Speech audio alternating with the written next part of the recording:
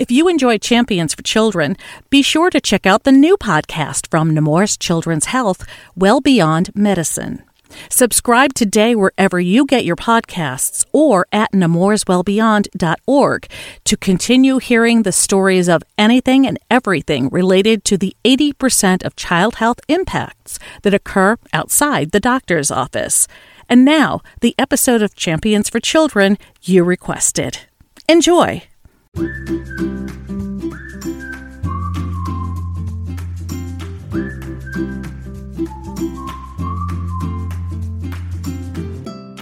Welcome to the Nemours Champions for Children podcast. I'm Carol Vassar. In this episode, I'm again joined by Nemours associate Lindsey Killian and her husband, Dr. Thomas Killian. Lindsey is a new awards specialist in the Sponsored Projects Office in the Delaware Valley. Tom is the executive director for the Kent Center in Chestertown, Maryland, which provides services for individuals with developmental and intellectual disabilities. Through newborn screening blood work many years ago, Tom was diagnosed with a genetic metabolic condition known as phenylketonuria, or PKU. In the last episode, a link to which we'll include in today's show notes, we heard how Tom and his family coped with this diagnosis while he was growing up, how he and Lindsey met in college, married, and gave deep consideration to their children's health even before their children were conceived, knowing that the odds of having a child with PKU were high, in their case, 1 in 2.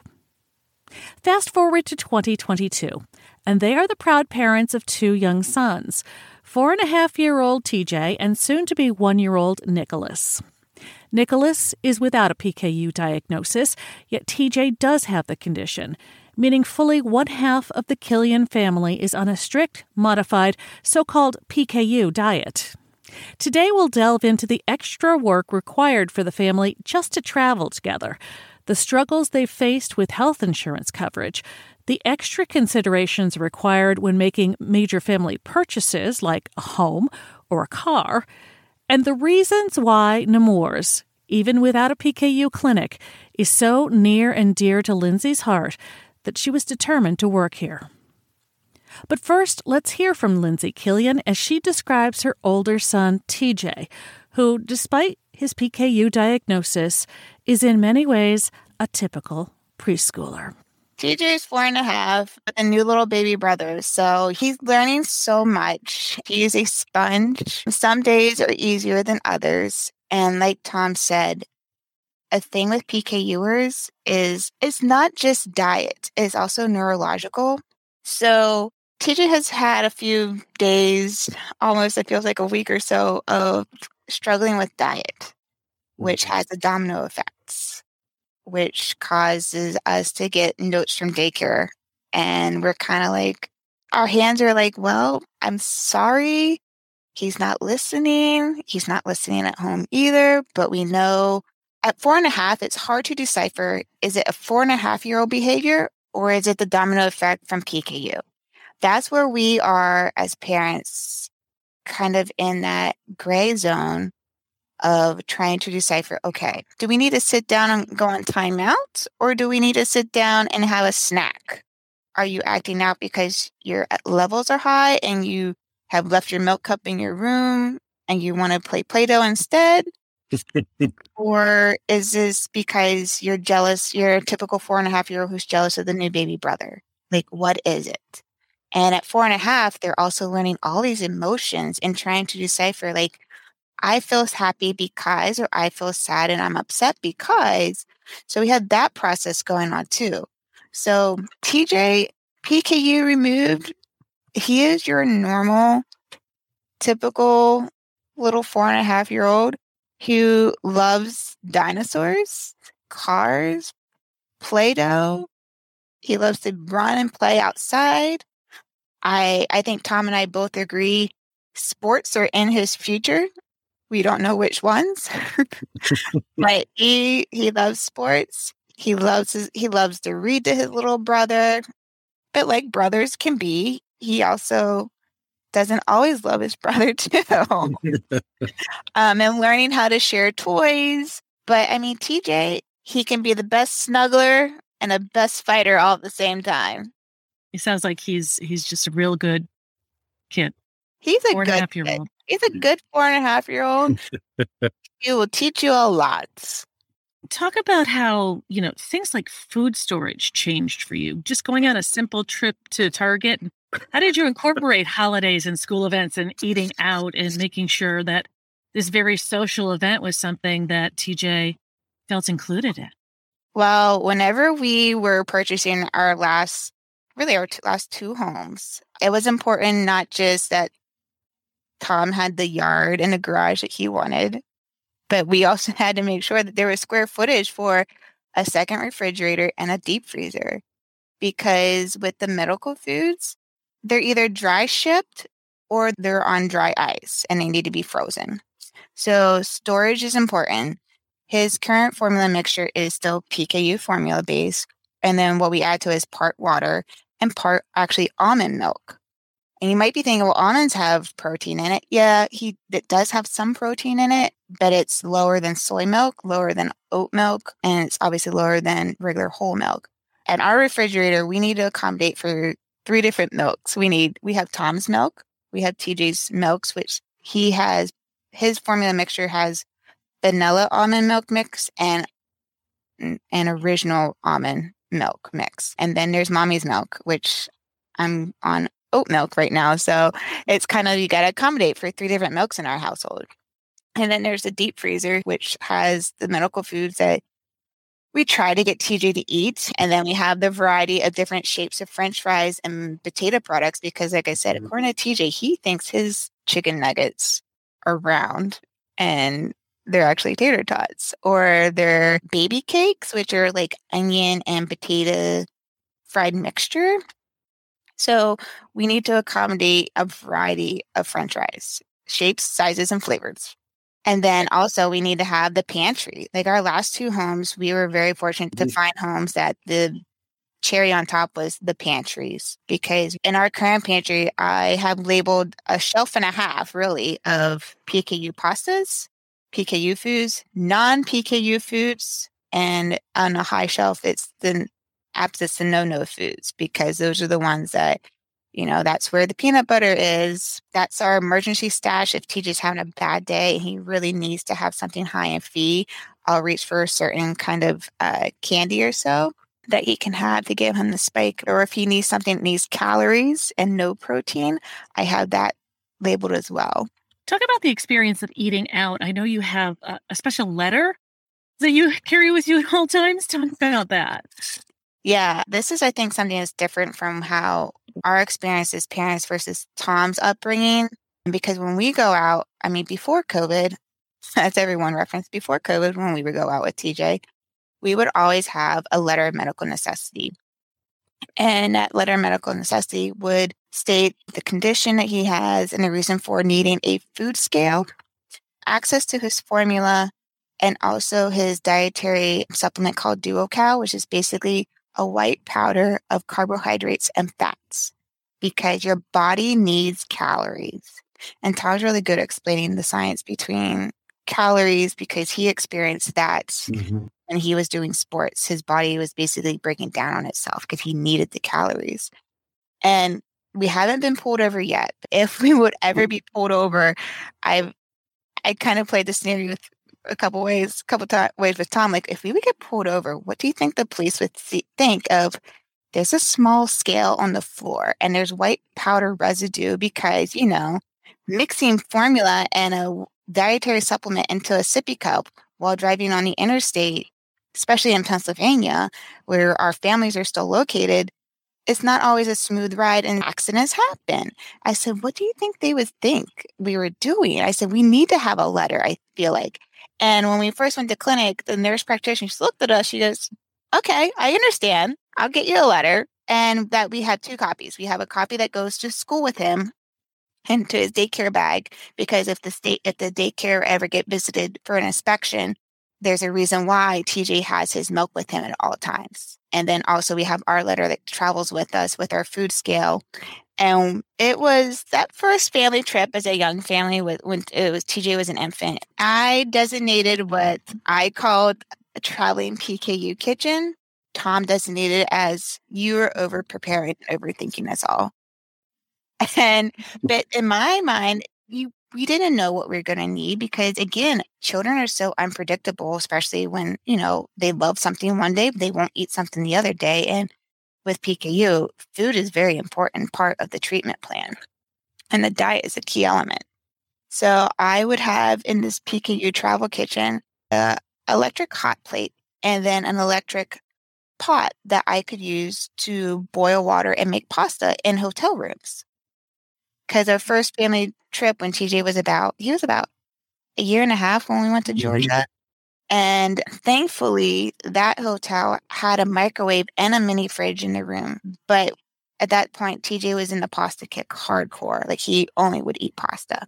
So we needed to travel with pasta, dry pasta, and that little PKU kitchen. And we didn't know what foods were going to be available. So I also had a cooler with enough almond milk for a week. So between the cooler with the almond milk and the butter and the oil, because again, we didn't know, was there going to be a Walgreens or a corner store where we could pick up like oil to add to the pasta while it cooks? Because again, adding oil to the water, not only does it prevent the pasta from sticking, but it also adds a little extra calories to that pasta that TJ needs.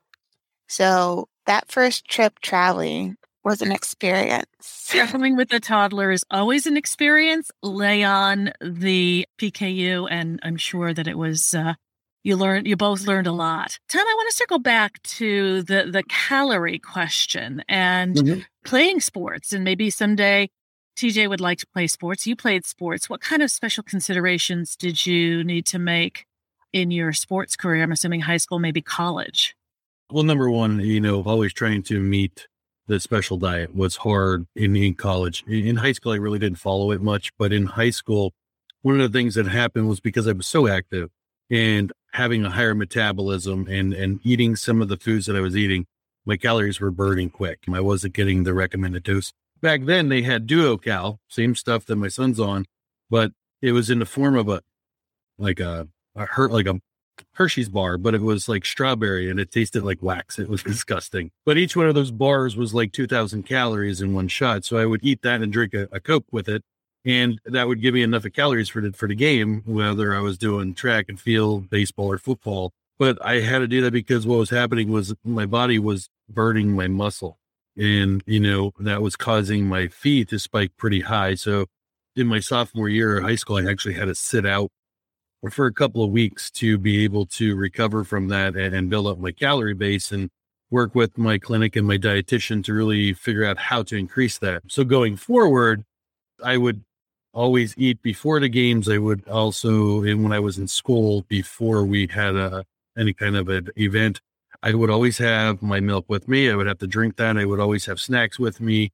Before the game, I would have my bar and, some soda. During the event, it was really hard because all I could really have was any kind of fruits or whatever. And then afterwards, it was kind of like I reloaded up again. And then going into college wasn't too bad. It was easier. They really helped accommodate. And when I first went in, they really never had anybody who had any kind of dietary need. So I was able to, work with them, and they were able to provide the special diets for me. I was able to go over before breakfast and even after dinner at night to get extra food if I wanted to, just so they can help accommodate that. So college, it was a little bit easier than it was in high school. I'm listening to the two of you, and I'm hearing refrigerators and special formula and food that needs to be ordered from Seattle across the country. Talk about affordability, especially from the angle of healthcare coverage for your family. What's been your experience here? Well, the insurance coverage is really the main reason why our family has kind of ping-ponged between Pennsylvania, Maryland, back to Pennsylvania, now to Delaware for the last 2 years, really, because every state kind of dictates the insurance policies that are offered in those states must cover and the riders that are included. So every state is different. And we were very fortunate at the beginning stages of our PKU journey. And then in Pennsylvania, the medical formula was covered 100% for TJ, which was a huge blessing. Today, that's not the case. And when we moved to Maryland, we were told the coverage is the same. As it turns out, it wasn't. With no PKU formula health insurance coverage required in Maryland and Pennsylvania making the same move, the Killians began to look for another PKU-friendly state, one which required insurance companies to cover PKU formula. Florida was a lead contender, at least initially. But I said, hold up. The idea of moving to Florida sounds wonderful, but if we need Grammy and Pappy, they're not going to be able to hop in a car and be there in a couple hours. So Florida, as lovely as it sounds, it wasn't feasible for a young family, especially the fact that Tom and I, we were going to be expanding the family. So I really didn't want to be away from the family at that point.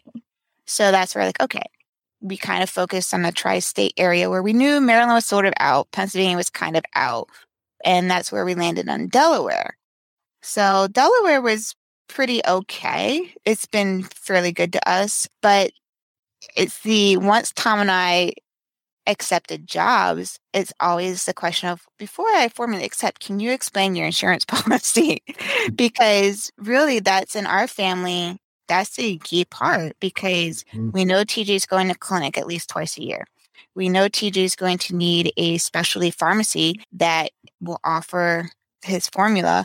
And ideally, hopefully they have a rider that will cover medical foods, because we were also in TJ's first year after he started solids. Our clinic was amazing.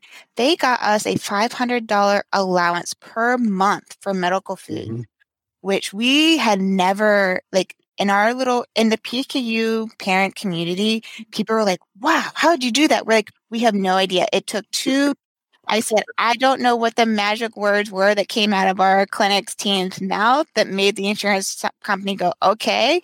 But I will say it took 2 appeal processes and the entire team to get that. And I will say there's other parents in the community. I just got a message today, someone petitioned all the way to the National Medical Review Board, and they were like, yeah, their insurance policy is inadequate and they need to provide coverage. So it's possible, but it is almost like another full-time job, really, because you're on the phone and basically you're begging with these insurance companies for coverage, because to an insurance company, in their eyes, you can go to a grocery store and buy food.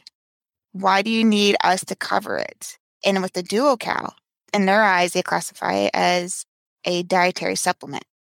Even the same with the medical formula. Even though it's called a medical formula, it's a dietary supplement.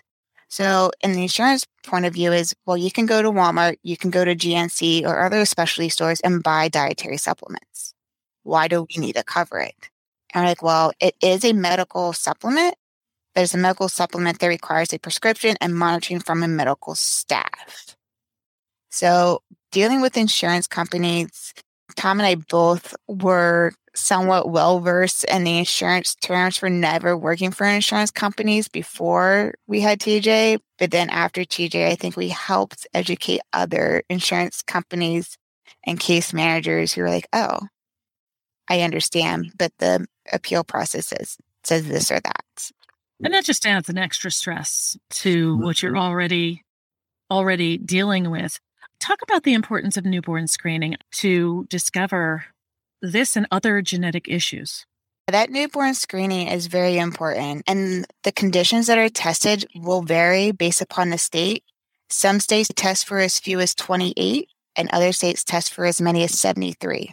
So every state determines what conditions are tested and which conditions are covered. And conditions that are not tested for can have a life-altering impact on a child or on a family that could result in a number of outcomes. So that newborn screening, that is actually something I remember asking for is, when are they going to do it? When are they going to do it? Because I knew it was going to be in the first 24 to 48 hours after birth. But I was just like, when are they going to do it? Because in my mind, I was like, that is so important. I need to know that it was done. But yeah, it is so vital and so important, that newborn screening. Let me ask this. Somebody listening right now maybe has a child, a grandchild, with a new diagnosis of PKU, what would you say to encourage them to lift their spirits, to tell them, this is life-changing, but it's not life-ending? I would say, like I said, you're going to have a village that's going to be able to lift you higher than you ever thought, especially on those days where you get off the phone in tears, because there will be tears, both from the child and from you, because you're going to be getting those denial letters and trying to figure out, how are we going to pay for this formula? How are we going to pay for this food? Where are we going to be able to get this food? You're going to be in tears, but there's going to be days where you're like, I found gluten-free products on sale and clearance, and we can freeze it and it's still going to be good. And you get so excited, and you get excited for when there's holiday events at school and a parent decides to bring in bubbles instead of cupcakes, or they bring in coloring books instead of cupcakes for it to celebrate a birthday. You're going to be so excited for those days. There's a lot of scary things that can happen when you go off diet. And of course, nowadays, if you get a diagnosis, it's typical. One of the almost first thing, natural instincts anymore is to Google it. And I would say, don't Google. Stop Googling and forget anything you read on Dr. Google. Because Tom has PKU. Tom graduated with his PhD this summer. So just because he had PKU doesn't mean they won't be able to accomplish much. Because Tom has his PhD, and there's someone else at Tom's clinic that was working on their PhD as well. Mm-hmm. For parents who have a PKUer, I would highly recommend investing in a food scale and a label maker. And a variety of a good thermo flask, because your child's going to need milk, and it's a whole lot easier whenever you think you're going to have a quick trip to Target. It's not going to be a quick trip to Target. So get a little snack bag that can fit a little thermos for their milk, and label everything. And one other thing, get a bigger car. I had a Durango when Lindsay put together her hotel kit.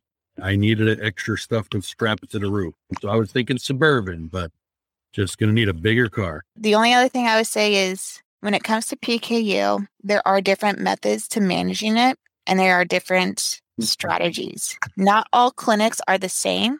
That was part of the reason why we switched clinics, was not just for continuity of care, because the way the folks at St. Christopher measure and account for PKU and the fee and the allowance, it was something that Tom and I could better understand versus the ones that other clinics had done. And TJ's on a simplified diet. Not all clinics participate in a simplified diet. So there are foods that are, quote, free foods that TJ can have an abundance of, whereas other clinics, they count and measure everything. Always understand your clinic's treatment. Ask questions. The parent group on Facebook is amazing, because it's parents across the country and even international. So people in Europe, they have a completely different method of counting and treating PKU, and they do things differently, but you can translate that to something that works for you. So there are different options, and hopefully with all the research that's being done, especially in the last year, I'm hopeful that maybe there might be a cure someday, and at least in TJ's lifetime. The Killian family has had more than their fair share of first-hand encounters with the world of pediatric healthcare, but it was one encounter on a stormy evening not long ago with baby Nicholas that made an incredibly indelible impression on Lindsay, to the point where working here at Nemours became an imperative.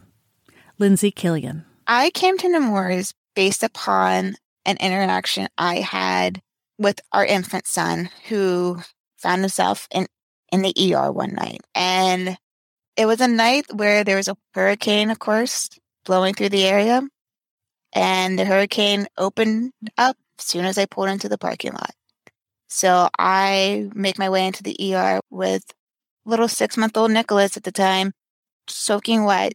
In there, I was talking to some of the nurses about, oh yeah, this is my second baby. I said, but it might as well be my first baby because older brother's PKU. And she looked at me. She goes, PKU?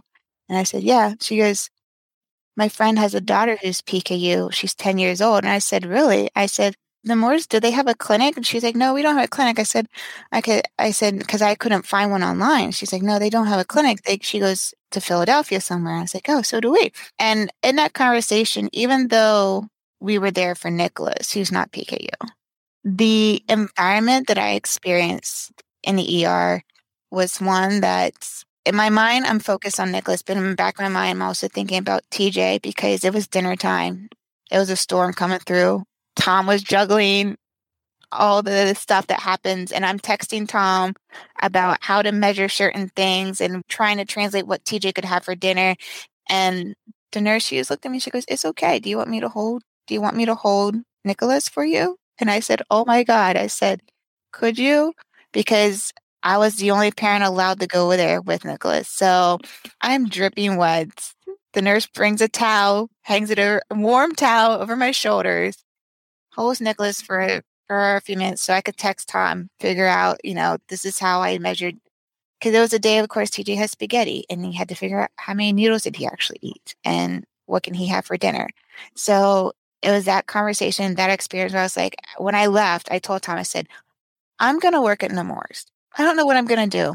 I'm going to work at Nemours. I said, this was one of the best experience I've had in a hospital, no matter if it was a children's hospital or not. I said, and ask my mom, I've experienced a lot of hospitals in my travel. I was one of those children, but I was determined and I left. I said, I'm going to get a job at Nemours. I don't know what I'm going to do, but I'm going to find my niche, and I'm going to find it with Nemours. Lindsey Killian is a new awards specialist in the Sponsored Projects Office in the Delaware Valley region of Nemours. She was joined in conversation by her husband, Dr. Thomas Killian, Executive Director of the Kent Center in Chestertown, Maryland. Nemours Associate Stories. That's what we're all about here on the Champions for Children podcast. If you'd like to share yours, we are booking interviews now to air in February, March, and April. Yes, really. If you'd like to be part of it, send your podcast idea to podcast@nemours.org. We record virtually and at your convenience. That email again is podcast@nemours.org. Thanks, as always, to our production team, Peter Adebi and Deborah Griffin. Our music is courtesy of Blue Dot Sessions in Turners Falls, Massachusetts. Listen to any of our past episodes via your favorite podcast app, or just tell your smart speaker to play the Champions for Children podcast. On behalf of Lindsey and Tom Killian, I'm Carol Vassar. Thanks for joining us for this edition of the Nemours Champions for Children podcast. Until next time, please stay safe, stay well, and thank you for all you do for the children and families we serve.